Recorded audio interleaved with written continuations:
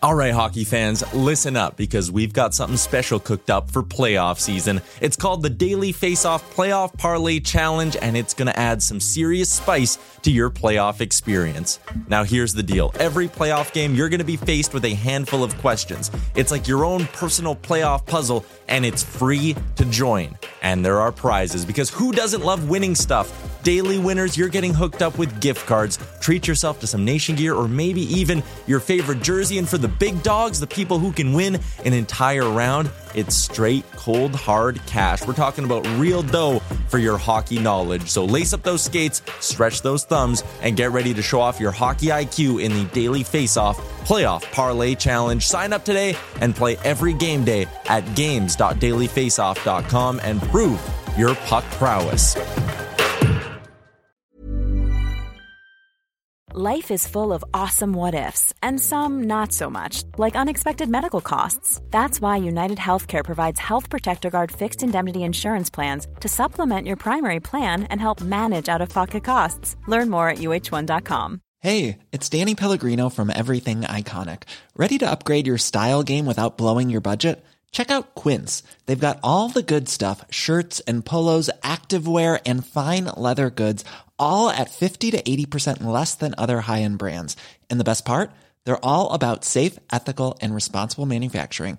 Get that luxury vibe without the luxury price tag. Hit up quince.com/upgrade for free shipping and 365-day returns on your next order. That's quince.com/upgrade.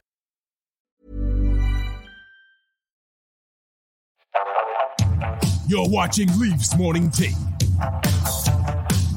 with host Nick Alberga and former NHLer Jay Rosehill. The show starts now.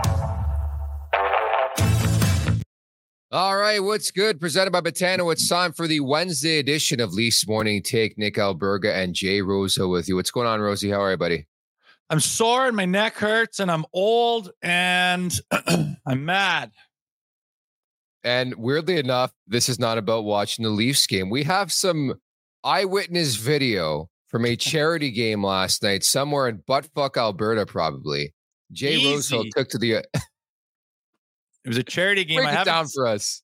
I haven't skated in I've skated coaching, but I haven't had my gear on in like 3 or 4 years. And we had a charity game. It was the Olds Women's College Broncos team playing against some first responders. And we had a game, nice charity thing. Everyone's out there. I'm barely wearing elbow pads.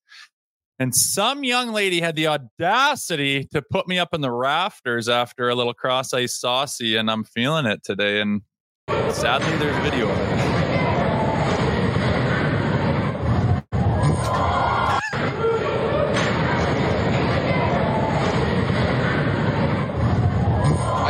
Crowd reaction makes the video. So what's going through your head? You get the puck, you're ready for the breakout pass, and you're like, oh shit, she's going to finish her check. Oh, I'm admiring a little cross ice sauce daddy right on the money. And then I notice she's a little close and she's going to finish me. Okay, this will be funny. I'll kind of bounce up against the boards.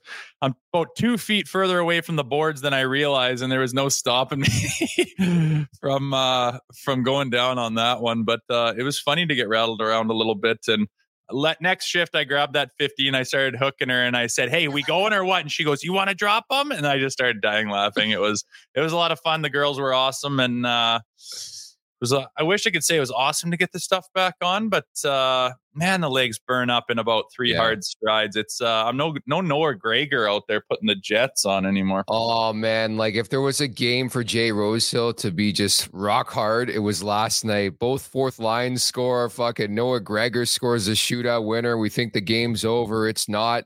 We're going to get to all of it on the show today.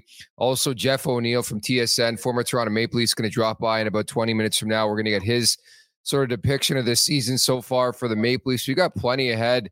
But I wanted to start with Sheldon Keefe using, something from his chamber that he hasn't really used in his tenure as the head coach of the Toronto Maple Leafs. He blew up the bench. I'd love to get your thoughts on that because we haven't seen that very often. Explain. Oh, when he lit him up? Yeah. Fucking right, man. I mean, you have to do that sometimes, man. It's not desperation. It's not a lack of composure. This is a majorly high intensity, high emotional, fast paced game.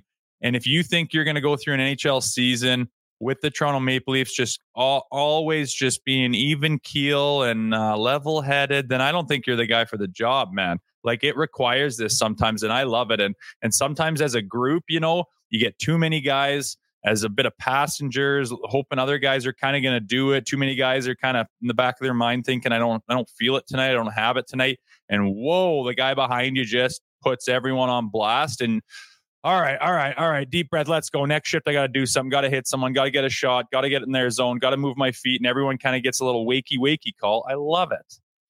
The great thing is he didn't have to apologize after the game. I think it was last year where he sort of berated the team or called somebody out and he had to apologize. No apologies this time and weren't warranted, man. I don't know what was going on in the first half of that game. I didn't think they were particularly great last night. They don't win if it weren't for Joseph Woll, but that first period, I did not expect that. And it's funny that he used that after the 1-1 goal. So Gregor ties it up to make 1-1.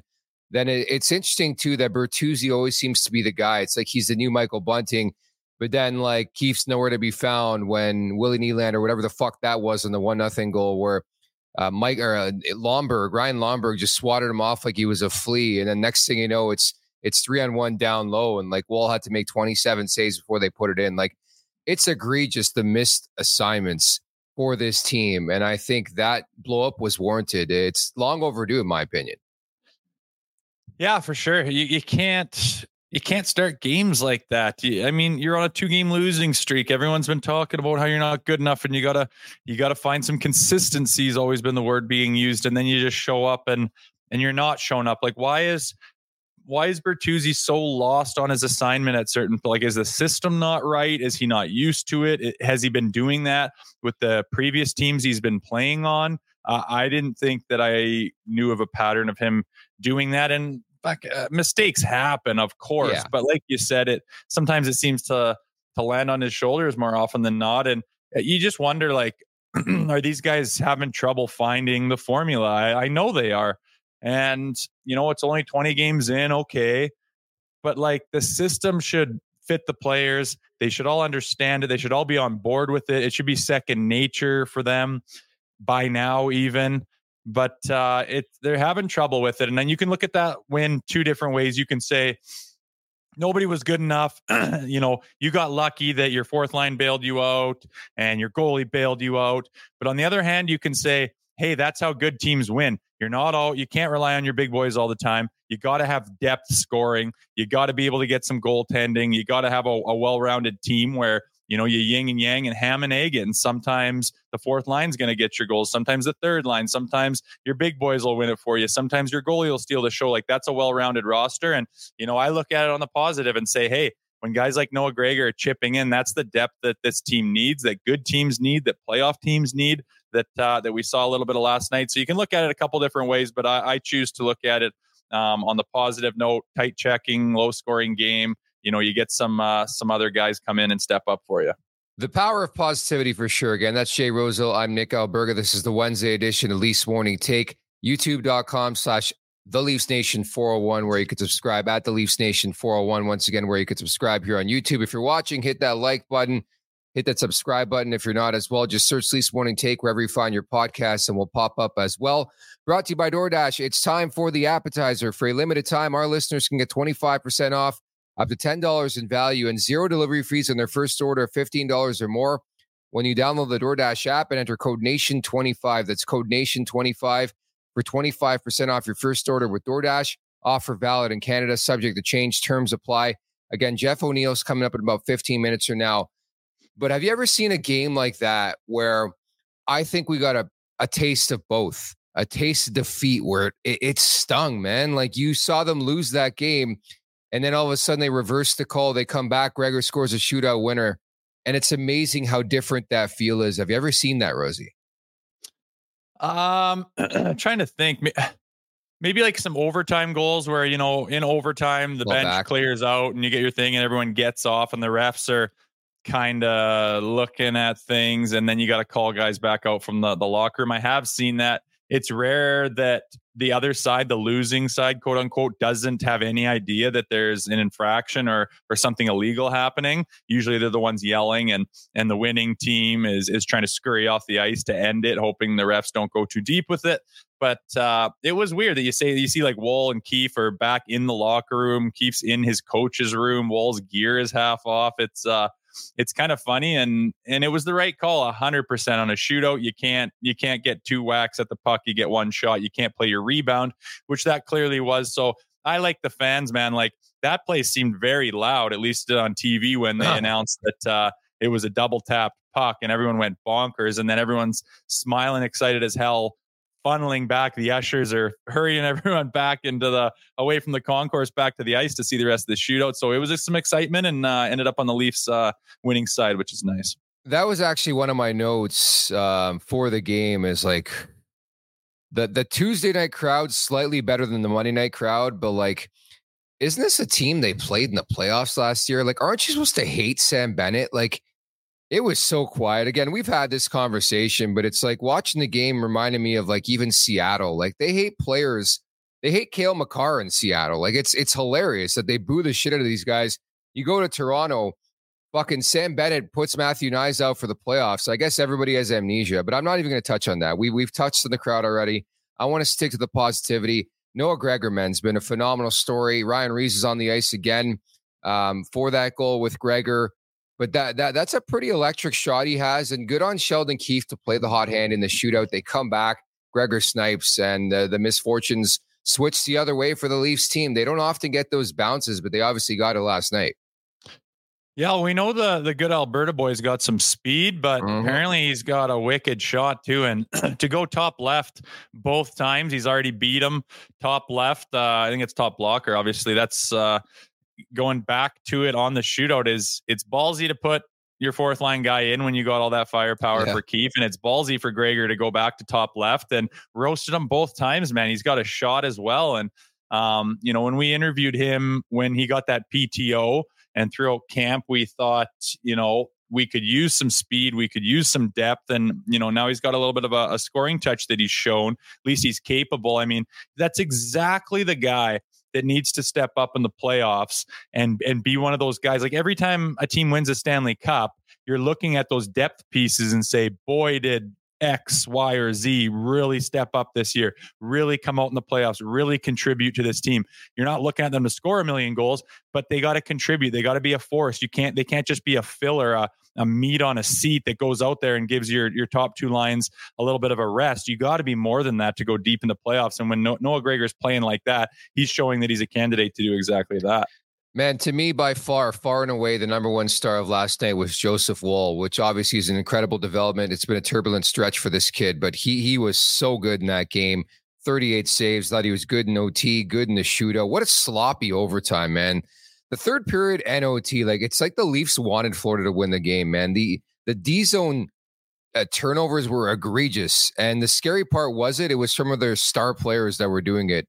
Marner, Tavares, Matthews, I don't know. This team is not in a good place right now. I know they won this game, and I think you need games throughout the season. You can speak to this where your goalie steals a show, and that was one of them last night. That's all I'll pretty much say on it. Yeah, for sure. I mean, a 1-1 shootout win. It's you didn't have much going on the offensive side of things, and you're lucky to have that. Easily could have been a 3-1 loss regulation, and it just looks horrendous. But they pulled one out. Again, on the positive side, you got to be able to pull out a win when you don't have your best stuff. That's a huge character trait. But I do agree with you. Sometimes when it's overtime, for example, when they have the puck, it's almost like arrogance, no real urgency. We got this. And then on the defensive side of the puck, it's whoa, looking around, spinning around, looking around like they've never really gone over it before and they don't know where to be. So that's concerning, no doubt about it. Yes, Woll stole the show. I just love when he looks poised and big and in position. So it's just he doesn't react wildly. He reacts calmly and poised, and it just instills confidence in the whole bench. When you've got a goaltender back there that's just on his game, guys just love it, man. It's just such a confidence booster, and you can free yourself up a little bit and not feel like you got to be running around like a chicken with your head cut off to make up for the out of position goaltender that could be that night. So some positives and certainly some negatives and some things to work on after that game. Again, nice to pull off the 2 points. It's a good trait to have, to be able to win when you don't have your best stuff, but we're tired of talking about the Leafs not having their best stuff. Yeah, I know that's a theme of this season now. 20 games into an 82 game slate, very inconsistent start for the Maple Leafs. And I'm right there with you on Woll. Very refreshing to have a goaltender like that, where it's like you don't even think twice. He's going to make the stop. He's very calm, cool, and collected for the most part. Again, he's been turbulent the last little while, but again, that's a massive, massive bounce back game for him. What'd you think of Mitch Marner in the birdcage? I think this guy deserves a lot of credit. So it takes a puck off the jaw. Looks like he needed some zippers too, and comes back with the birdcage for the second period, man. Look at that. I know. I could see him just wearing it for the rest of his career. I knew you were going to say that. Kidding. He took a hard shot and right in the side of the jaw there. I mean, that there's no meat there. That rattles your whole brain when you get hit there. I mean, that knocks guys out getting hit just by the button there. You can tell it hit him hard because he's split open. It looked like there's got to be 5 stitches there. Throws a cage on, understandably so, and comes back on. It's good to see. A lesser man could have stayed out of the game and missed the next one too, saying good choice of words. What. At the end of the day, it's a big, deep bruise. I doubt it's a cracked jaw or anything like that. And you throw a cage on, away you go. So good on him for staying in the game. That's some rare toughness coming out of Mitch Marner, but it's good to see. It's interesting. I knew you're going to have some jabs headed his way after watching that take place. But again, I got to give him credit for coming back. I mean, it's easy for us to say watching and maybe more so me having not really felt the way that feels. But I think he deserves a lot of credit for coming back. Obviously, pretty uncomfortable coming back with the birdcage on too. But it's funny. We all saw the infamous clip there in the first period of the trainer. One of the trainers going over to Sheldon Keefe and Keefe's face, like sort of grimacing, like being like, oh shit. I'm guessing that was about Mark Giordano because they lost Gio. And that whole thing where everybody was talking about Mitch Marner, Gio went down and didn't come back. They're calling it an upper body injury. They're saying he's going to miss some time. This team, again, their depth has been challenged already on the back end, but you watched last night specifically. Every time I looked, it was either Morgan Rielly or Jake McCabe on the ice. Connor Timmins was a fucking disaster last night. Like there was a couple, I thought Benoit was pretty decent. I mean, it showed his veteran sort of skill set to really hunker down in that game. I thought he was decent. I thought Timmins was a tough night for him. Morgan Rielly was fantastic, and that's been the story of the early going of this season. But this team's depth is going to be tested. I know everybody today's calling for a trade. I just really can't figure out a team out there that's ready to sell on November 29th. Like even Calgary, man, they keep winning and winning and winning. And who's going to help the Leafs sell right now too? Yeah, it's tough, man. They don't have a deep enough back end to rely on their depth. You're asking for guys that are supposed to be, and rightfully so, slated further down in your depth on the back end. Your 6th, 7th, 8th defensemen are asking to be, jumping up 2-3 spots in that lineup. That's a big ask out of those guys.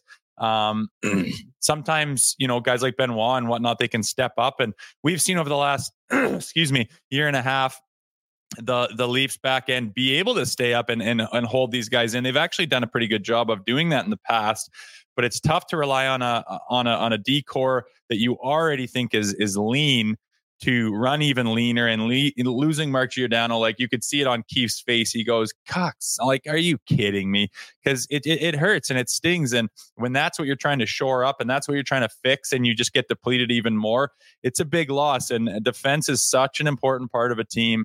To go down and to lose pieces when you don't even have that much depth is concerning. And the only one thing you're going to have to do is rely on those guys to step up and play bigger minutes and play a bigger role and play tighter. And of course a trade would come in, but if Tree Living kind of works the phones a couple times, you think he hasn't already done that? It's been weeks. True. And calls a couple GMs, "Hey, how you doing? What are you thinking on this guy?" And no, we're all good. We're not. No, we're looking. We're heading in the right direction and not looking to sell that piece at all. What do you do? Just call him the next day, as if that conversation didn't happen? There's only so many pieces that you're interested in. There's only a certain amount of responses you can get out of that. And a lot of the time it's going to be, well, let's wait and see. And we're going to wait till Christmas. And then what do you want to do? Just snap your fingers? And it doesn't work like that. So everyone wants a trade to come up. And every day I'm watching my phone, hoping that I see a trade break, but it doesn't happen like that. And you got to understand, and you gotta work with what you have. And it's just a tough position to have Gio go down and be even leaner on that back end. Again, I just don't think anybody's going to help the Leafs out right now. And I think it's important to stress that this sort of happened to this team last November, where they were really stripped of their depth on the back end and still rallied, still found a way. I think it was Brody and Riley and others out of the lineup. So the only difference is I think this team is a bit worse off, obviously, defensively when it comes to the forwards, when it comes to the D. That I don't know if patchwork's going to work this time around, but they got to tighten things up. Like, you need more of what we saw last night, where it's like a 2-1, a 1-1 type hockey game, a 3-2 type game. And at this point, Rosie, the jury's still out if that team can play that way. That's brought them success maybe the last couple of years at bits and pieces throughout the regular season. Yeah, it's still out. They've just shown inconsistency, right? We keep going back to that word. We just want to see this team have an identity that they can lean on and rely on, and instead of always trying to find it and not really sure how to access that and what to do in certain situations. And you just want to see some more solidarity throughout the bench of understanding what to do and when to do it. And it seems like they haven't found that. You're going to ask, like, what is this team's identity? And it's the flash of Austin Matthews and Marner and Nylander right now, and the core four. That's kind of their identity. But the other side of that is inconsistency and not knowing what to expect from night to night. And that's not a great quality to have. You look at the other teams that go deep, and you look at their opponent last night, like, they have an identity, right? They've proven they can access it all the time. They can go deep in the playoffs. They're Stanley Cup contenders last year, and they know what to do as a team. And whether it's a system or a philosophy or a mindset, you have to find it within the room and have to have everyone on board. And the Leafs just continue to search for that. Can you tell me what's going on with these too many men penalties? Like, that's 8 on the season. Like, again, that game was gift wrapped late. The Leafs get a double minor power play, 4-minute power play to end the game and into OT, and they couldn't execute. And I think Florida's PK deserves a lot of respect and credit for the way they played last night, really stymieing Toronto's potent power play. But that's 8 too many men penalty, dude. Like, they're 20 games into the season.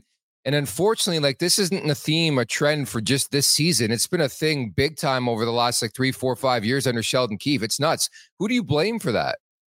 I blame the guys behind the bench. It's, you're the one calling out the lines. You're the one who has everyone prepared to go out in what situation. And if, I don't know if he's trying to line match too heavily and switching guys at the last minute. And, one guy, he does that, mid shift when he's already called out one line, he might switch it to something else. The one guy's grabbing a drink or talking to the trainer, doesn't really see it, thinks he's still going out, things like that. But 8 on the year is unacceptable. I mean, that's massive. We're 20 games in. It's like, what percentage of the games are you taking a too many men penalty? Are you kidding me? It's almost outrageous. Half. And to me, it's the captain of the ship at the helm that decides who's going out and when. And it could be on the back end as well, calling out, the defense pairings. But when you got guys jumping and they're not supposed to be there, if they just jump too early, that's on the player. But it seems like it's a lack of understanding of who's going out next. And that is absolutely on the back end. And for how much Keefe likes to jumble the lines and mix things up and let me try this, let me try that. I don't know this for sure, but it seems like it could be, him changing his mind at the last minute on who's going out with who and against who and overthinking it and leading to way too many men penalties. That's just a costly mistake that absolutely does not need to happen. That's nearly 50% of the games. I know I'm no mathematician, but to take 8 in 20 games is just unacceptable. Like, to me, it's simple. I'm right there with you. It's the coach, right? And there's a reason why they pan to Sheldon Keefe every time a too many men on the ice penalty takes place, right? It's incumbent on the coaching staff to figure that out. Yeah, it is. I mean, you're always listening for who's up back there, and usually there's, you know what to expect with the way they roll the lines. You can look at the situation that's happening in front of you and kind of understand and guess who's up next. The guy's going to call it out behind you, and you're ready and you're prepared, and you and your partner or you and your line mates know who you're taking off the ice. And it usually works pretty simply. Everyone knows what's going on, and clearly that's not the case on the Toronto Maple Leafs bench. Guys are getting confused. Guys are going when they shouldn't and not going when they should. And I don't think it's a case of changing when you shouldn't be, changing on the back check, changing at odd times. Sure, sometimes the puck comes over to your feet while you're making a line change and one guy's stepping off and one guy's stepping on it, touches your foot. Okay, that's kind of understanding, but that happens once in a blue moon. And this 8 in 20 games is just, it's mind blowing. And you'd think after 4 and 5 and 6, you'd make sure you shore that up, and they still haven't. So it's a head scratcher for sure. You can't spot a team every other game, a power play for something that's silly. The best part's everybody's fucking shocked that it takes place. They're looking around. What's going on? Keith's looking at the tablet. Like it's the same fucking rodeo and same soap opera every time it happens. Like, Keith looks down at the tab. He's like, oh shit, here we go again. It's like never their fault. Like, I don't know. It's the same old like communication issue. It has to be from the back of the bench to the players. It's got to be that. You just can't rack up that too many men's without something funky happen with the coaching calls. Meantime, the following interview is brought to you by Sober Carpenter. Hold the alcohol, keep the flavor, enjoy a range of non-alcoholic beers so good that you'll think it's the real thing. Look for Sober Carpenter at Sobeys, Loblaws, Whole Foods, Metro, Farm Boy, and other retailers today as we bring in today's guest, making his first ever appearance on Leafs Morning Take. It is Jeff O'Neill from TSN, former Maple Leaf. O-Dog, what's happening, buddy? How you doing, guys? Nick, Rosie, thanks for having me. Good to be here. Hey. Our pleasure. Well, let's start right there. We're talking about the too many men on the ice penalties. What do you attribute that to? I have no idea, man. I used to think, and Rosie, I don't know what you think about it, but I thought like 2 a year was a lot or something like that. You know what I mean? To have like 8 before Christmas time, it's insane. And I mean, regardless if it's like the change from last night or whatever the hell's going on, it's got to stop because it's nonsense. It's just, I don't know. I know Babcock used to have a system where like the centerman on the line that was coming up, he would generally go on the ice first, regardless of who came off. And that could kind of mix things up a little bit. But whatever it is, man, it's just, it's a bad look. It's kind of a disorganized look. And it kind of reflects on Sheldon Keefe because whatever the hell's going on, it makes the coach look disorganized behind the bench. And whether that's fair or not fair, that's the optics of it. And when you have that many, it's just like, and if he ever gets on the real hot seat, it could be like, how can we keep this going? Like, this is insane. Like every game with Duthie, I talked to him on the panel. I'm like, man, that's 3 or 4, like too many men. And then it's like 4 or 5. And then it's like up to 8. And I'm like, this is officially nonsense. I'd like to see if it's more probable at home, and that would tell me that he's trying to last minute flip the lines to do some line matching with the last change or whatever. But, on the fly, you know who's coming up. If you're not that guy, you're probably sitting there talking to your line mates quick or doing something, and you're not expecting to go right back out, and they're getting confused somehow. They don't know what's going on, and that just screams the head coach to me. And if it happens on the back end, then it's the guy running the D. But it's like 40% of the games you're taking it too many men. You just can't spot that to the teams in the NHL and not expect to pay dearly. Absolutely. And I was pretty clear. Like, I knew what line I was playing against. And when I was at the top of my game, I was playing with top line centermen. And if Mike Modano or Joe Sakic or Forsberg were going over the board. Hi, I'm Daniel, founder of Pretty Litter. Cats and cat owners deserve better than any old-fashioned litter. That's why I teamed up with scientists and veterinarians to create Pretty Litter. Its innovative crystal formula has superior odor control and weighs up to 80% less than clay litter. Pretty Litter even monitors health by changing colors to help detect early signs of potential illness. It's the world's smartest kitty litter. Go to prettylitter.com and use code ACAST for 20% off your first order and a free cat toy. Terms and conditions apply. See site for details. Many of us have those stubborn pounds that seem impossible to lose, no matter how good we eat or how hard we work out. My solution is PlushCare. PlushCare is a leading telehealth provider with doctors who are there for you day and night to partner with you in your weight loss journey. They can prescribe FDA-approved weight loss medications like Wegovy and Zepbound for those who qualify. Plus, they accept most insurance plans. To get started, visit plushcare.com/weightloss. That's plushcare.com/weightloss. Since 2013, Bombas has donated over 100 million socks, underwear, and T-shirts to those facing homelessness. If we counted those on air, this ad would last over 1,157 days. But if we counted the time it takes to make a donation possible, it would take just a few clicks. Because every time you make a purchase, Bombas donates an item to someone who needs it. Go to bombas.com/ACAST and use code ACAST for 20% off your first purchase. That's bombas.com/ACAST, code ACAST. Or one of his line mates, I kind of knew that I was going up. It's just like no one else is going up. It just doesn't seem that complicated. But to have that many, that's just one little thing, guys. I think there's 3 or 4 things that they really need to clean up. But that's on the top 3 or 4 on the list because it's just a goofy look. It's like, why is no one else around the league have that many? Why do you have so many? It's just a bad look, and they better clean it up.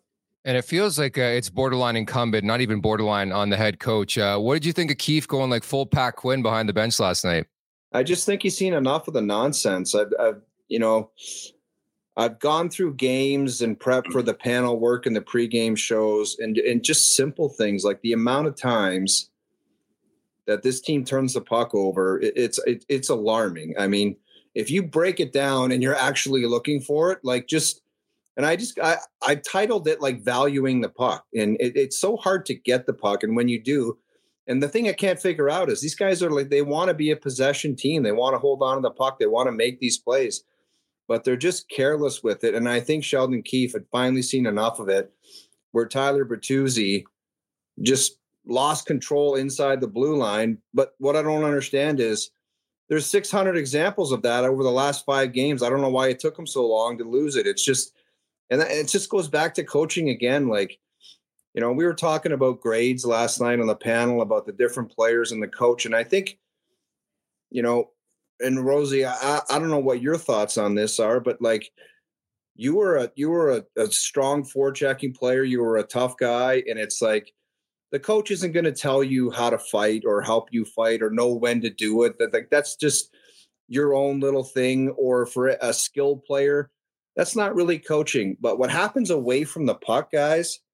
like turnovers and systematic play and aggressiveness and demanding the same thing out of every player, I think that's on the coach.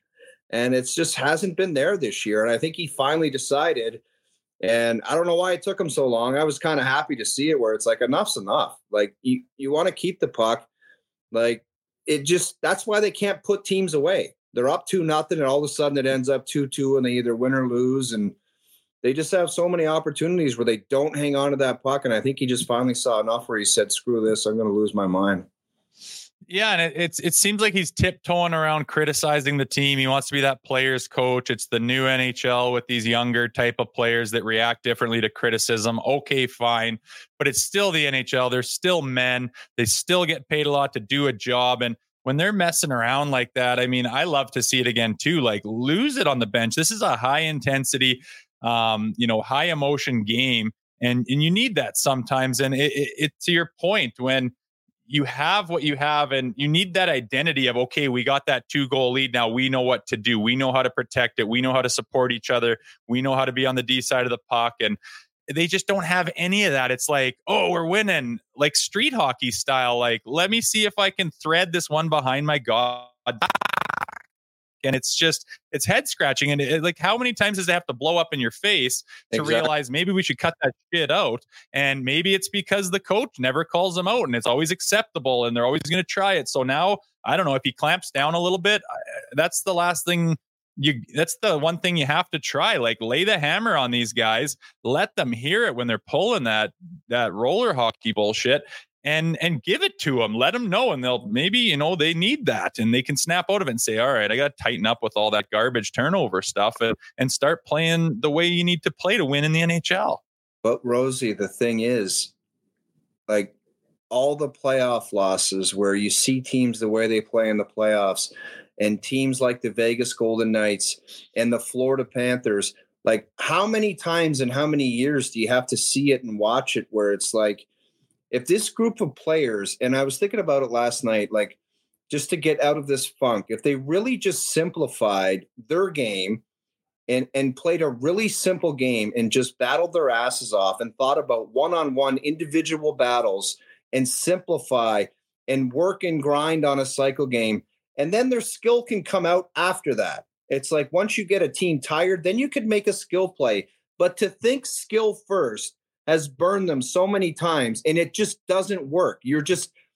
These guys, as good as they are, they're not Mario. I played against Mario where he could skill it. He could skill it and he would put his arm up on the boards at the far blue line and rest on the boards, and then all of a sudden get a breakaway and score. But there's only one Mario.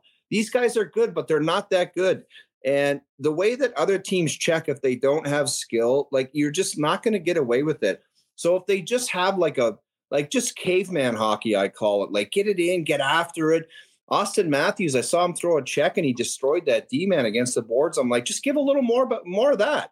You're not scoring right now, so do something physical. Like, just help your team in a different way. And it's almost like they totally just need to change the approach of what they're doing out there and just work your ass off and be a hardworking, grinding team, and don't give up a lot, and see how that works. Like, you've tried this skill nonsense for so long, and it might get you into the playoffs. In the past, it's gotten them 105 points, top of the Atlantic all the time or around there, but it doesn't win squat in the playoffs. So I don't know why they think that that's a way to succeed. I have no idea. And maybe finally now they might be realizing they got to approach it a different way.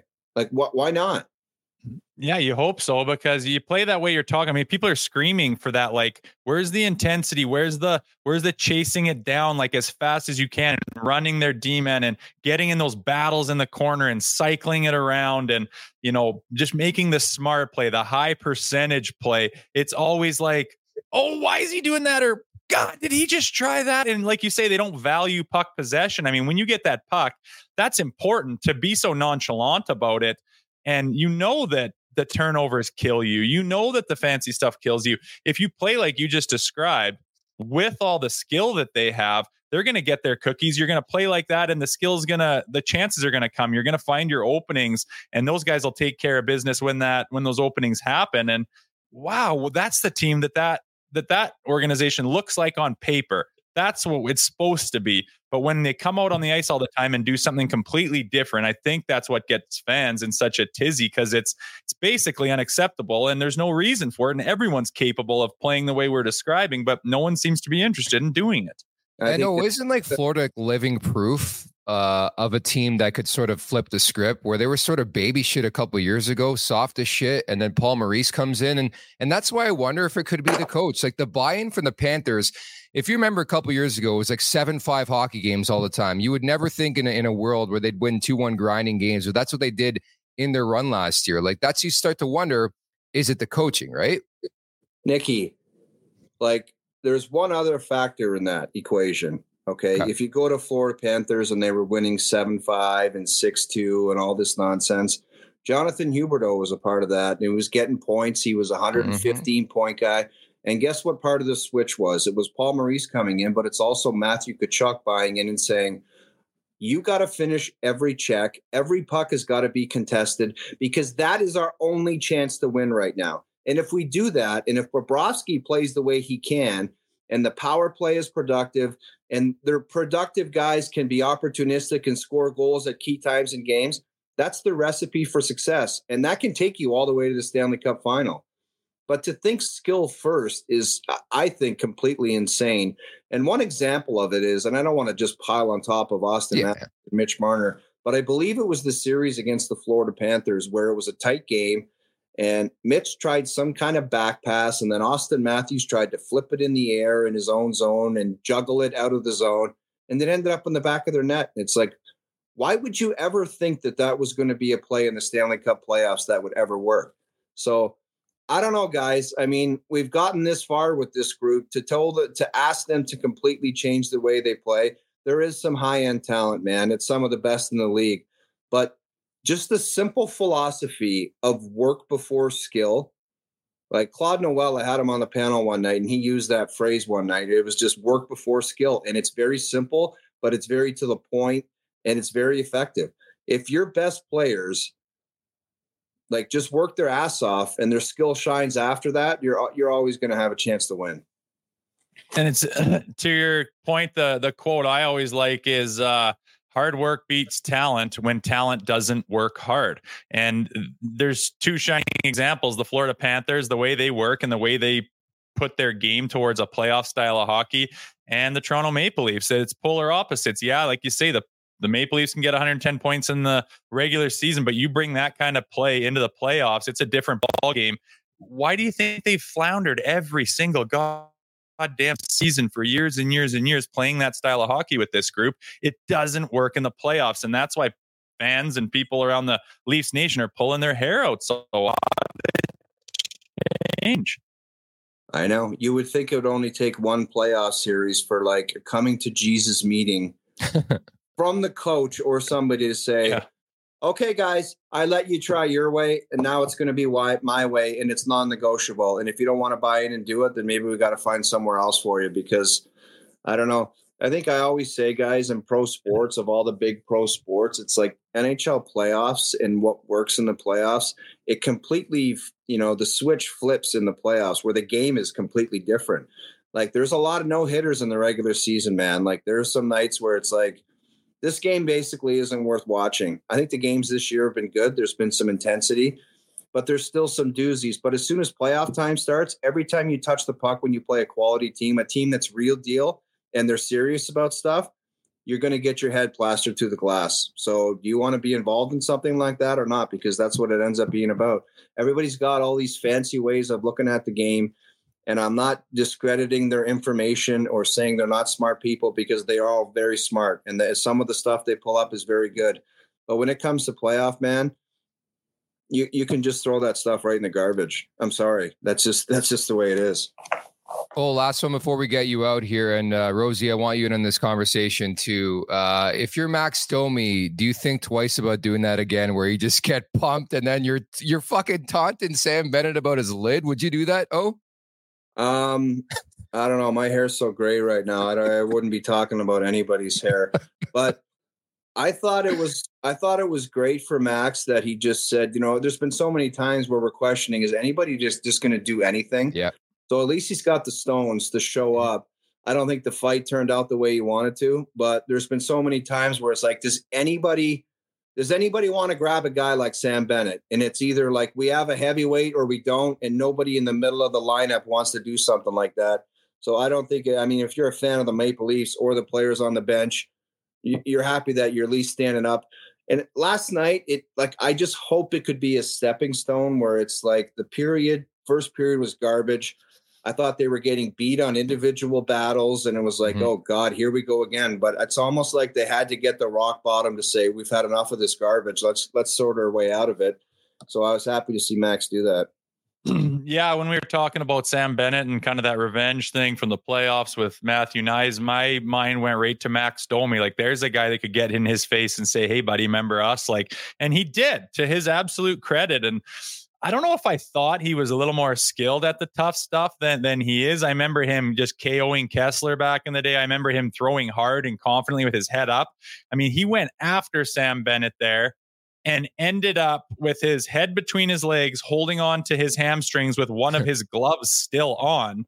I'm like, what the hell were you preparing for, Max? Like, you were going after Sam and you ended up in that position. I mean, shit happens. I usually don't care about the outcome of a fight. But I kind of thought he had a little more understanding of that job than that. But again, things happen. And then afterwards at the penalty box, I just think that's just immaturity right there. I don't know why you'd kind of eat your lunch a little bit and just go to the penalty box, have the boys banging on the boards. I would just be going to the penalty box. But as far as a fight, I think he just lost his balance. And I understand. Yeah. I think he had an understanding that he was in a bad spot right there. But Sam Bennett, guys, is an example of a player that came into the league and he was this high-scoring junior player. And it's almost like he was one of those guys where it was like Calgary was like, oh, if he stays, if he goes, that's fine too. And then he became this physical presence with the Florida Panthers where it's like he'll beat the crap out of you. He'll finish his check every time. And you want to talk about a guy that's valuable in playoffs? Like, that's a guy right there that figured out what works in the league. And now I would have that guy on my team any damn day of the week because I think come playoff time, he can hurt somebody. He can take someone out of the opposition's lineup. I just think he's really valuable. And he figured it out, and good on him. Couldn't do a pull-up, right? Oh, couldn't do a pull-up, and he's come a long way here. Yeah, but he can punch your face in and separate your shoulder with a hit. Take that any day of the week. This has been a blast, man. Really, really appreciate today. Guys, thanks for having me. We'll do it again soon. Sounds good. The one and only Jeff O'Neill from TSN, former Toronto Maple Leaf. You guys got to check out Overdrive. If you're not watching that show, if there's one other Leaf show we'll promote here that we don't even paying them any money or they're not paying us any money, it's Overdrive. Those guys are fantastic. And now we've had all three on the show. Once again, many thanks to Jeff O'Neill. But I couldn't agree more. It's just, Rosie, like it just feels like every year it's the same old episode where it's like you're waiting for this Leafs team to change. And I just don't know if it's going to change. I think they are who they are. And I think it's good to bring up the Florida Panthers because they were that team and really changed their philosophy the last couple of years. I know. I really think hit the nail on the head, and he usually does. He's one of my guys that I like to watch and listen to and always pay attention because he's got a full, rational, logical take that's usually right on the money. And that's exactly that. Like, we can spin a yarn and dissect whatever we want, but at the end of the day, this roster with these players on it should be better, but they're not playing the right kind of hockey. I mean, simple as that. And it's a mindset, it's a culture, it's a system, call it whatever you want, but that's not playoff hockey. I mean, don't those guys the last 3 years say, get into the playoffs and realize, holy shit, look at how teams are playing us as soon as the puck drops, game one of the playoffs. Everyone is watching the first round of the playoffs because it is just balls out, physicality, hard work, lunchbox type hockey. And yes, the goals still get scored. Yes, the skill shines through at the end of the game, but it's about how you go about it in order to keep the momentum, keep puck possession, stay out of your zone, keep the puck out of your net. You got to play a certain way against a team that's doing that. And we just don't have, it's like we don't know or don't realize. I just don't believe that they're not capable of it. Every single guy is capable of playing like a little bit more of a bulldog. You move your goddamn feet as hard as you can while you're out there. When a guy's got the puck, you go towards him if he's your guy and you go through him. You don't wave your stick and hit your brakes and kind of shadow an angle. Go right the fuck through him. See if you can come up with the puck. The next guy's coming with his feet moving like crazy to support you. Little chip to him.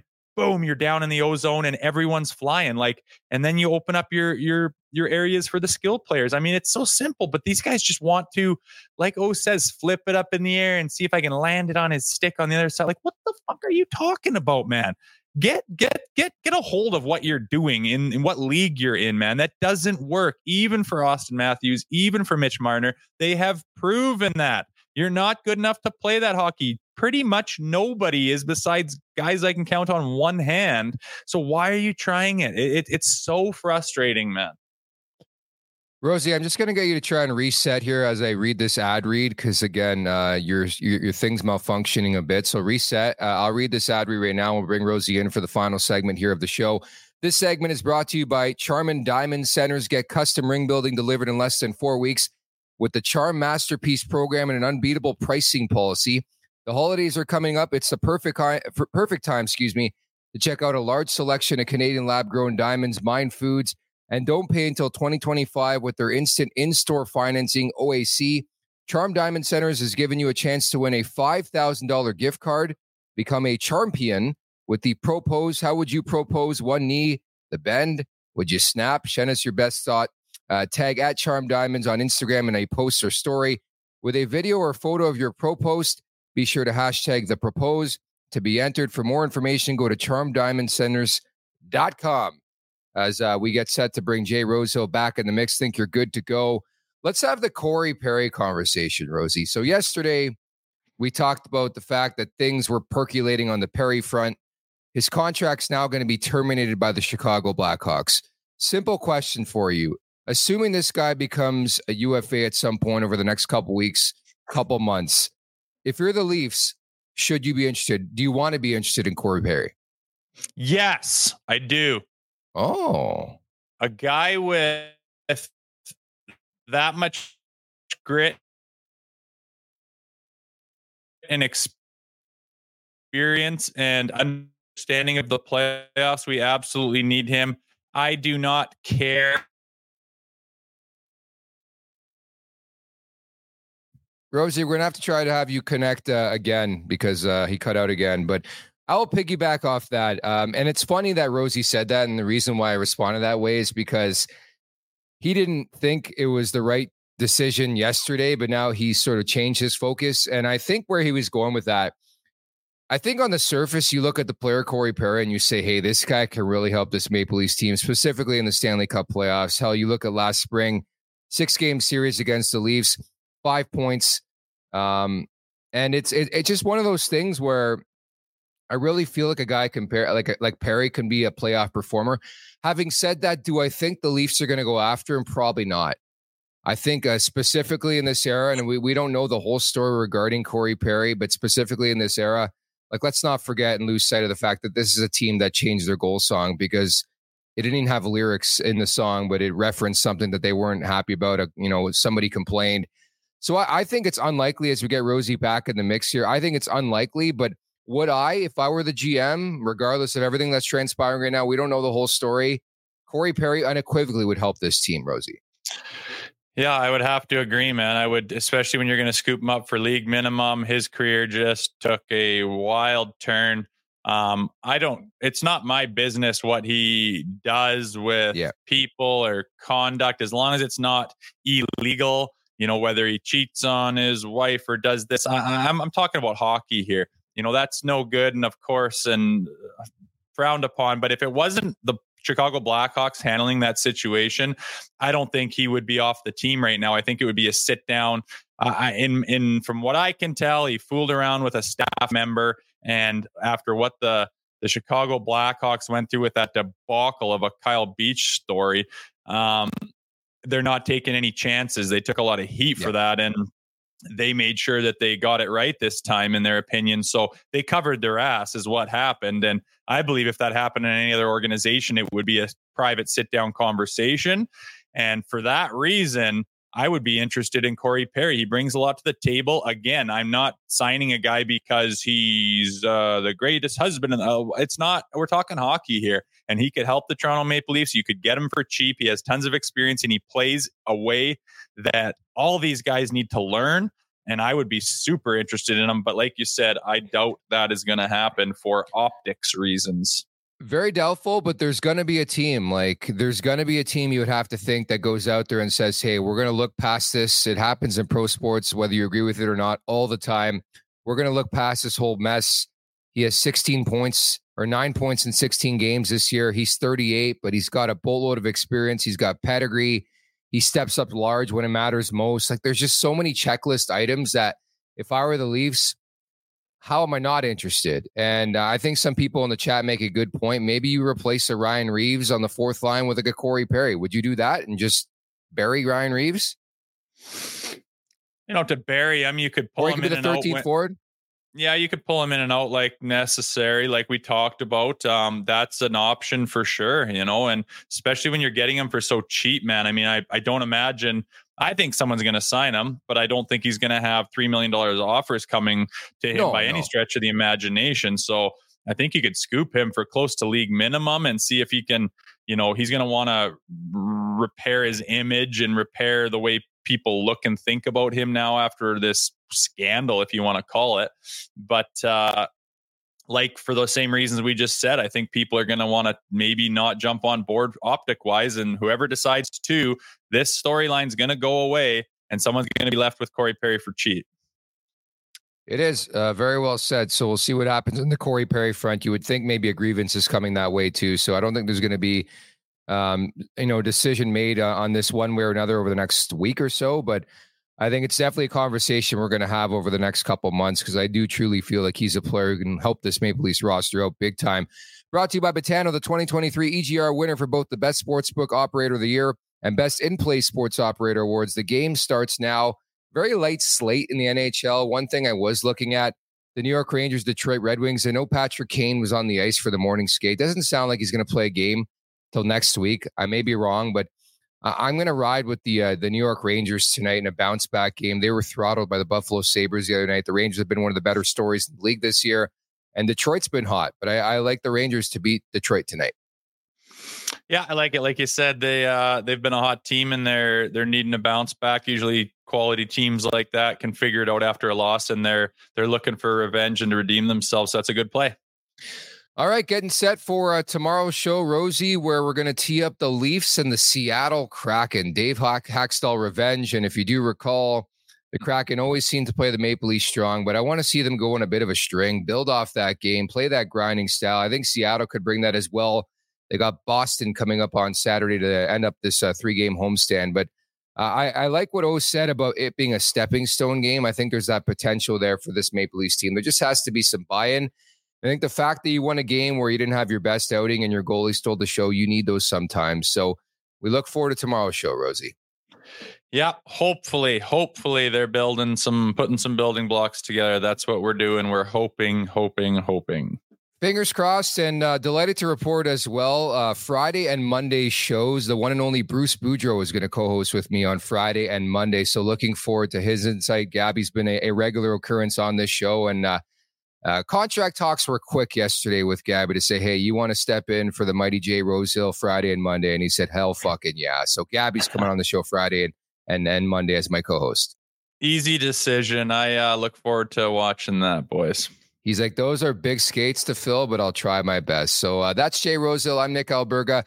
Once again, thank you to everybody in the chat at the Leafs Nation 401. You're the big reason why we're able to get the heavy hitters like Bruce Boudreau and Jeff O'Neill stop by the show as well. And many thanks to O for dropping by today. Just tremendous insight. And we'll work our best to maybe get O on the show, I should say, more frequently than we have in the past. That was his first ever appearance, and I just think he brings a different dynamic, different perspective to the show. Many thanks to producer Aaron as well. And we'll talk on Thursday. Take care. Thank you for watching Leafs Morning Take. Hit that subscribe button and never miss a show. And for more, visit theleafsnation.com. TheLeafsNation.com. If you don't know how to spell the Leafs Nation, you know what I mean? But hey, sometimes you never know.